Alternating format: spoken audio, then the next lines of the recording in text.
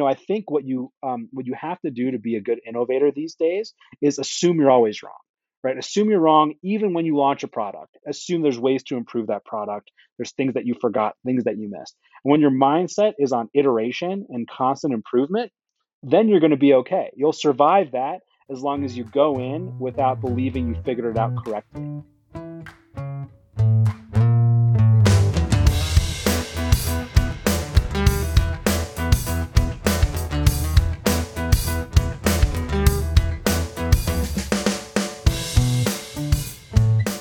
Well, let's get this party started then. Michael Bamberger, he's the founder and CEO of Tetra Insights, and he's joining us today from Boulder, Colorado. That's right. Nice to see you both. Thank you for having me here today. I really appreciate it. Yeah, you too. So tell me a little bit about Tetra Insights and what are you guys doing there? Yeah, we are a technology company. We build enterprise software for organizations that build world-class user experiences. So researchers on user experience teams use our software for conducting interviews with their customers and prospective users and turning those conversations into insights and data that they can share with the rest of their team to help them make decisions. Oh, fascinating. So this actually is very relevant to what we were just discussing pre-call.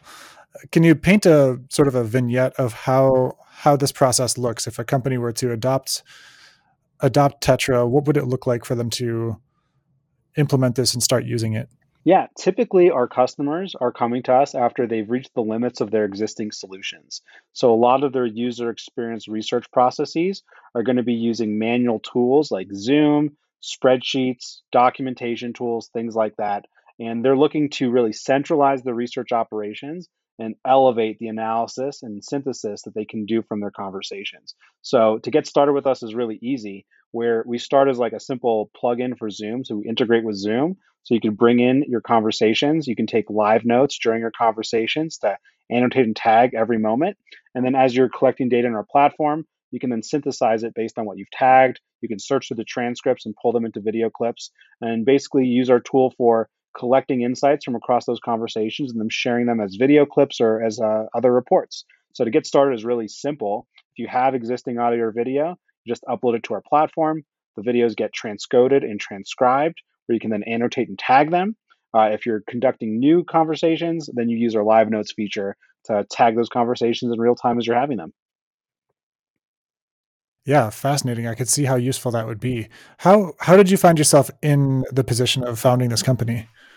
Yeah, that's a really, I think, an interesting question. I can give you the more abridged version of the origin story here. So, my career, I've spent the past more than a decade now working with organizations to help them make product and customer experience decisions. So, I worked at a private equity firm where I was doing this across their portfolio, it was my job to collect all kinds of different data to help figure out what new product should this business launch. And I was working with distressed information services companies. So we would buy companies that were going through bankruptcy or being spun out of a holding company. And it was my job to then take those inherited assets and figure out what can we actually build that's going to be valuable from here on. So my background was more in quantitative analytics. So I look at their existing data and figure out what was their previous product mix, their previous revenue mix, their contribution margins of these products, and try to figure out products to reintroduce or iterations on existing products. And one thing I quickly found in trying to do that is when you're buying a distressed business, all of their quantitative data is actually an autopsy report. And unfortunately, not the font of insight about what we should do next is not found in that record. So I had to Hmm. find new methods to collect data to figure out how to innovate in these completely disparate companies in industries that I knew nothing about. We had companies that were selling like corporate finance products, companies that were selling like senior executive training products, just industries I was not familiar with at all. So I just came up with the novel idea of when we bought a new company, I would just pick up the phone and dial through the customer list, try to get as many people on the phone as I can, and just talking to them to figure out, why do you work with this company? Why did you stop working with them? What competitors are you working with now? How could this company maybe potentially help you better going forward? And suddenly overnight, I had very specific ideas about how we could innovate for each of those businesses. So that was when I Hmm. first discovered qualitative insight. Then at my next company, so in 2014, I co founded a business that's now called Feedback Loop. And in that business, we were helping enterprise companies to validate product concepts. And I went back to my old bag of tricks of quantitative analytics, looking at their existing data to understand what do we know about their existing customers and users. How does this help us define what we're going to build for them, what they should build next? And found the same kind of thing where the quantitative data was helpful, but not necessarily the best sort of insight. So I started doing the same thing where we started doing what were then called user tests. So putting prototypes and concepts in front of prospective users, recording those interactions, and then sharing that data back with the stakeholders. Immediately we found the same thing that I found at my previous the private equity firm, which was when you share real customer insight in the form of audio or video, conversations, snippets of those conversations, grouped by theme, grouped by finding with decision makers, it is the most impactful form of data that you can give them. So for the first time in my career doing that at scale, I saw teams getting rapidly aligned with shared understanding about what they should do, what their customers and users were experiencing, and how they should innovate. I also saw these teams confidently collaborating and making decisions with confidence, and realized this qualitative insight, direct customer feedback, is not just a helpful tool in making decisions, it's the most powerful tool that I've ever seen.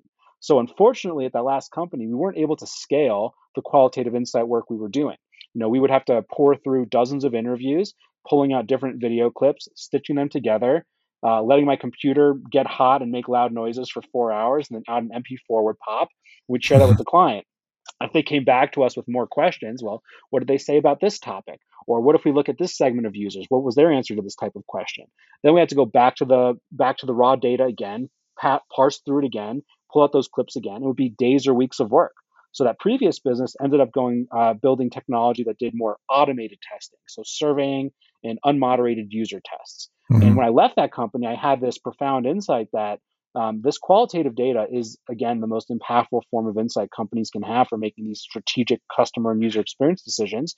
And I need to build a technology that enables companies to do this at scale. So that was really the epiphany that qualitative insight was invaluable. The technology didn't exist to use qualitative data as readily as you can use quantitative data.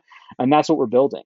And the other thing that we found was that companies were investing heavily in user experience. It was growing, and they were dedicating research personnel to conducting this type of qualitative inquiry. So we're building essentially the technology set that allows these individual contributors inside enterprise companies that focus on user experience research to do their work more effectively, faster, and with greater value and impact than they were ever able to before. Fascinating. So I guess there's a couple of different focus areas in which this product could be helpful.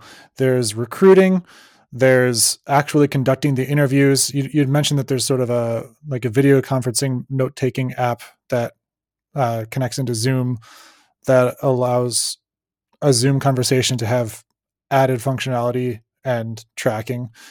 What else? What else do you what else does this product do that helps generate those insights and make it easy to go back through? If you wanted to back test an idea through a dozen or 2 dozen interviews and mine them for another facet of your hypothesis, what would that look like? Yeah, so the simple thing that happens is when you upload your audio and video into the Tetra platform, we transcode the video files so that they're easier for streaming, easier for actually viewing with speed and scale. You don't have to wait for these giant video files to load. We also transcribe and index them. So literally every moment of every video is corresponding to a transcript that you can then find and browse very easily. So once audio recordings or video recordings are in Tetra, you can do like a Google style query into that data to see what did people say about this topic. You can see it across project. You can see who the participants were. You can then assimilate all that data into a synthesized view to share. So just by putting data on the platform, we're transcribing and indexing and structuring this data so that it's accessible. We are adding features for automated tagging of this data, but that's not available for all customers currently. But once the data is on the platform, you can search through it the same way you search through a Google search result. It's that Mhm. fast and easy to get across thousands of hours of content just by putting in keywords. So that's like the first thing that it does. The second thing is it allows end users to now go and tag this data much more easily. So you search through the transcript, find a specific theme or quote that you're interested in, you can just highlight it, annotate it, and tag it, and now that's available as like a tagged insight inside your repository. So let's say you're going through trying to find all the moments that users were confused using your software. For example, the software you're using right now for this podcast. If you have a bug or something, you go and find those moments of frustration where someone's like, "Oh, it's not working." You could search for that across the transcripts, tag that as bugs. Then you can go and synthesize, show me all the times that users mentioned that we tagged it as bugs. Now you could share that to your product management suite, so your Jira ticket for your bug team to work on or something like that. So it makes it really easy for individuals to turn this raw data into something actually coded and actionable for whatever process it's going to feed into. Mm-hmm. Michael, question for you, like for the listeners out there, what is the difference between quantitative data and qualitative data? So, the way that I think about it is quantitative data is very easy to kind of run algorithms against. You can sum that data, you can divide it, you can query it in the typical kind of mathematical ways. You can throw a mathematical function at quantitative data. Qualitative data is not inherently measurable in that way. So, qualitative data from our perspective is always going to be inherently unstructured and incalculable. So that's kind of the difference, right? For us, qualitative data is really audio and video. There are other forms of qualitative data out there, like open-ended text responses and things like that. So for me, the real difference is it's not easy to tabulate or run calculations on qualitative data. It's the type of data where you actually have to do some rigorous analysis work to get any sort of thematic finding that's significant and consistent. Mm-hmm. Yeah, I think one good example of this, the qualitativeness of user research, is the work that my partner does, where often she'll have a number of videos from a number of interviewees, and the presentation to the client is stitching those videos together to tell the story that those people who are speaking actually meant to say, but their interview might have meandered all over the place. But there's a certain amount of interpretation and art to piecing together the message in a way that becomes speaking to the essence of what the users were feeling, and then digesting it in a way that can be actionable and received. Yes, I think that's a great way of thinking through it. There is an art and a science to qualitative data.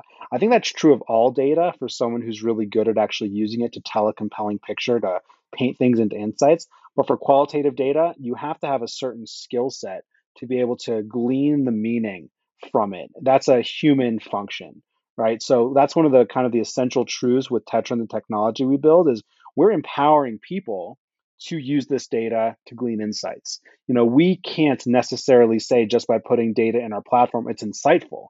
We can tabulate things for you. We can make the data, we could predict what the tag might be, but for you to interpret that insight is going to be a human function. And one of the interesting things is when qualitative data is shared with groups of people, they typically have a very similar interpretation of what that data is saying. Whereas quantitative data, you could show 10 different people, 10 different statistics about something, and they might interpret it completely differently. People rated this concept a 6 out of 10. Is that good? Is that bad? Someone's going to feel differently about it. But people interpreting qualitative data where someone's saying over and over, oh my goodness, I wish this existed. This solves such a huge problem for me. You see 4 people mention that, everyone's going to have the same understanding. Like, this is really valuable for some people. We have an insight here that we can now dig into more deeply to understand what we should do. So it absolutely, there's an art to it. It's how I discovered the value of qualitative insight was kind of it was accidental. I didn't know what I was learning as I was learning it. And then when I was doing it at scale for large companies, it was surprising to me how influential this data was. And I was like, okay, I have a quantitative analytics background. I have to believe that truth lies in large numbers with statistical inquiry. And now I was seeing that senior decision makers in gigantic companies were discarding these billions of rows of data with all this rigorous analysis with statistical significance for a handful of quotes. Sometimes one quote cut through the noise and was what they were able to make decisions on. And I'm like, what the heck is actually going on here? This is I knew it was valuable, but that was surprising. So I actually looked into it and the science behind it. And there's actually a science to why qualitative data is so influential. It's because there's this researcher I came across. His name is Kendall Haven. And he basically talks about what he considers the storytelling brain. He says every human brain has what he terms the neural story network. All information that goes into your brain is processed by the neural story network to make sense of it. And what he says is when you give people data points, they augment and distort that data to fit an existing narrative. That's the way the neural story network works, which is why when you give people data, hard data and facts, that is contrary to their prevailing beliefs or mental models, it actually does not convince them otherwise. It strengthens their existing position. It's this bizarre Mhm. backfire effect that comes with quantitative and fact based data. With qualitative data, it's inherently structured as a story. It's a person. You've got a protagonist going through some sort of actions where good things or bad things happen to them, and there's some kind of resolution and outcome. Qualitative data, just a conversation, is qualitative data, obviously, and it's inherently in a narrative structure. So when you share people qualitative data, their neural story network doesn't have to distort it to make sense of it. It's like putting a cylinder into a round hole as opposed to into a square peg into a round hole. You don't have to distort to make it fit.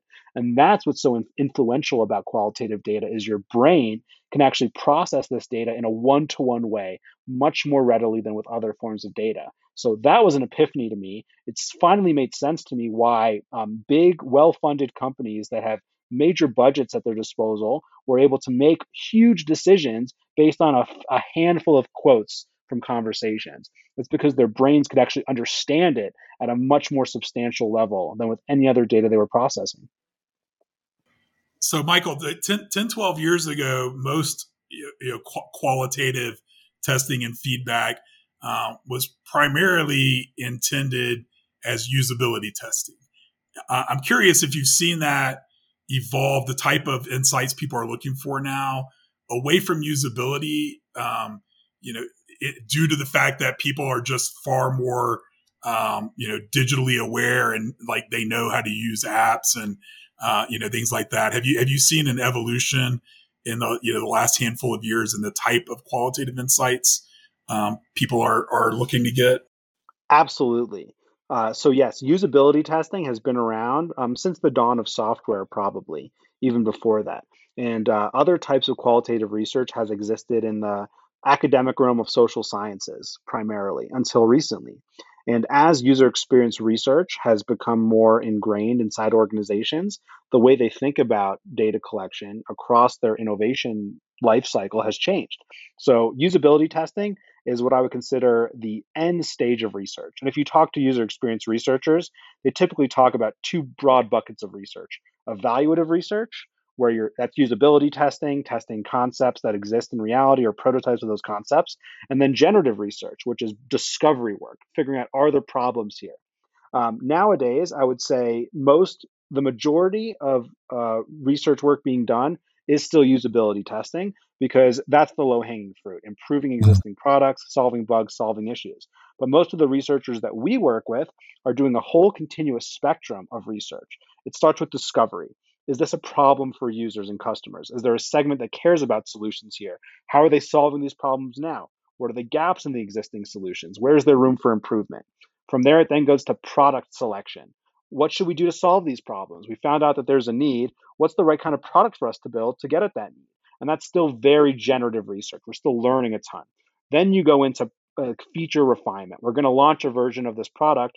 Let's prioritize our feature set. What should be built into this? Why are these features valuable? What features should be primarily the key functions inside the application we're building? From there, then it's user experience research, which is okay, now that we know what features to build in the product set that we're building, how does it actually come together to be an intuitive user experience for people? And this is before anything's ever built. Then, when you've done that user experience research, now you have prototypes. Now you're getting into evaluative research, but before things are built. So you can do testing. There's a lot of great software out there now to build high fidelity interactive prototypes, especially for digital products with 3D printing and some low cost manufacturing options. Companies are doing it for physical product prototypes as well, where before this is actually in usability testing of how effective is it at getting people to accomplish the task they need to do with this technology or this product. Now you're testing the concepts at a much higher level earlier on in the innovation life cycle. So yes, it has changed significantly. And I'd say discovery research is growing because it's so helpful for companies to innovate. This concept of disruption, which I'd say 7 years ago when I was working with large enterprises, that was their concern. And that's what we sold to in my last business. A startup is going to innovate faster than you and disrupt your business, and you're not going to see it coming. And we help them to basically learn about things that didn't exist yet so that they could get better concepts to prevent that disruption or to disrupt their own business, right? A lot of innovation labs and large companies, that's their mandate: disrupt us before someone else does. So that work inherently is discovery, generative, earlier stage evaluative research versus usability testing, which is usability testing from my perspective is at the far end of the product life cycle. It already exists, and now we're iterating on something that exists in reality. Right. I mean, it seems to be true in general that in this business environment, and just increasingly more so, that you need to be asking the generative questions to know that you're asking the right kinds of questions, doing the right kinds of research, and that your assumptions are even rooted in some form of reality, because they could very quickly fall out of line with reality with the way the world is changing so fast right now, and markets are changing and businesses are moving. That's exactly right. Obviously, the last 18 months, the world has changed significantly. But that pace of change from my perspective and seeing how fast our clients are innovating is only getting faster. Expectations of what technology can do for you, expectations of the seamlessness of using software, they just keep going through the roof. Every single enterprise software user has the same expectations of their enterprise grade technology that they use to do their job as they do of the messaging app on their iPhone, right? It needs to be easy to use. And I don't need to look at an instruction manual. It needs to be as seamless as using any other piece of consumer technology that we use in our everyday lives. And we see this with like all consumer technology. It's getting simpler, more intuitive, and easier to use. And now we're seeing that for basically every product in the enterprise and industrial workspace as well. It's making things incredibly easy and intuitive. And that's why these companies need to innovate more than ever, because expectations are changing faster than ever. And unfortunately, there's such large companies that exist right now that have such a dominant market position and unlimited budgets to test and experiment and spend $100 million on a failure and it affects nothing in their business. That is putting the pressure on innovation more so than that I've ever seen in my career to innovate. It's almost impossible to compete with these behemoths, and the only way is to make sure you're solving the right problems and focusing on areas that actually need new solutions, as opposed to just your legacy product set, your legacy systems, the status quo. You have to challenge those assumptions. You have to challenge the status quo as early as possible, even as a small company these days. I think about businesses before the pandemic that didn't have a digital presence. If you're a restaurant that didn't have your menu online, you didn't have the ability to take orders, what happened to you at the beginning of the pandemic? You probably had to shut down completely because you didn't have the technology infrastructure in place. And now, as Facebook and Google change their algorithms, as your content doesn't get promoted the same way, if you're not digitally savvy or innovating on how you're even just marketing to your customers, there's always the chance your business is going to disappear overnight. I've seen that happen with clients where Google changes their algorithm, they were relying on organic traffic or paid traffic, and now suddenly they're not getting any traffic and their business evaporates overnight. The only way to think about how do we fix that is focusing on where can we innovate? How do we innovate better? How do we build more valuable things? How do we actually get to our customers? And now this is kind of a tangent, but a lot of people, I think innovation is just on product. My experience is like oftentimes more important is the innovation on sales and marketing and customer experience, customer success, customer support. That's how you can quickly innovate as a company, even if your products aren't able to innovate as quickly. If you're learning where are people learning about solutions to their problems that we solve, how do they actually engage with a customer, engage with a solutions provider like us? How do we differentiate ourselves from our competition, which oftentimes can be done with better customer support, better resources, better help documentation. You can innovate in all of those areas, but you have to really learn about your competitors and about your customers to know which of those things are worth investing in. And Michael, if you're a product manager at an enterprise company or you're an entrepreneur looking to start a company, how can they validate their idea before they start working? And related to that, are there some good open-ended questions in your experience that tend to elicit higher quality insights? Yeah, definitely. So that is a challenge for everyone to make sure that your validation methods are reliable. Because it's very easy to delude yourselves, especially entrepreneurs or people in large companies with existing skin in the game. You want your babies to be beautiful. You want to believe that what has paid your bills in the past will continue to pay it in the future. And getting over those biases is not easy. There's a few tricks that I've learned that help to cut through those biases. And what I say is if you're not willing to find out your baby is ugly, don't test your baby, right? And so instead, start with kind of general discovery questions. How are you solving these problems today? Here, I want to show you 3 websites. Look at these 3 websites and tell me what you think. And make all 3 of those your competitors' websites, right? I want you to look at 3 different products and test them. Don't test your product, test your competitors' products. It's just a lot easier for you to be cynical and critical about things that aren't yours. So for an entrepreneur, I'd say don't test your idea, test the existing solutions. What are people doing to solve that now? What do they like and dislike about those solutions? That's a much better way to validate what you're doing, is by looking what exists and what's missing, as opposed to here's my concept. What do you think about it? That is the worst type of research you can do. People are not going to give you the information that's reliable, and you're going to interpret it through a very distorted lens of, this is something that I believe in strongly.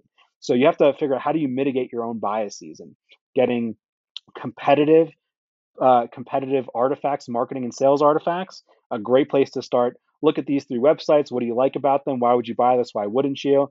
Don't even have them ask about your own product. So I'd say that would be the easiest ways to cut through the noise. The second best thing to do is to hire an independent researcher.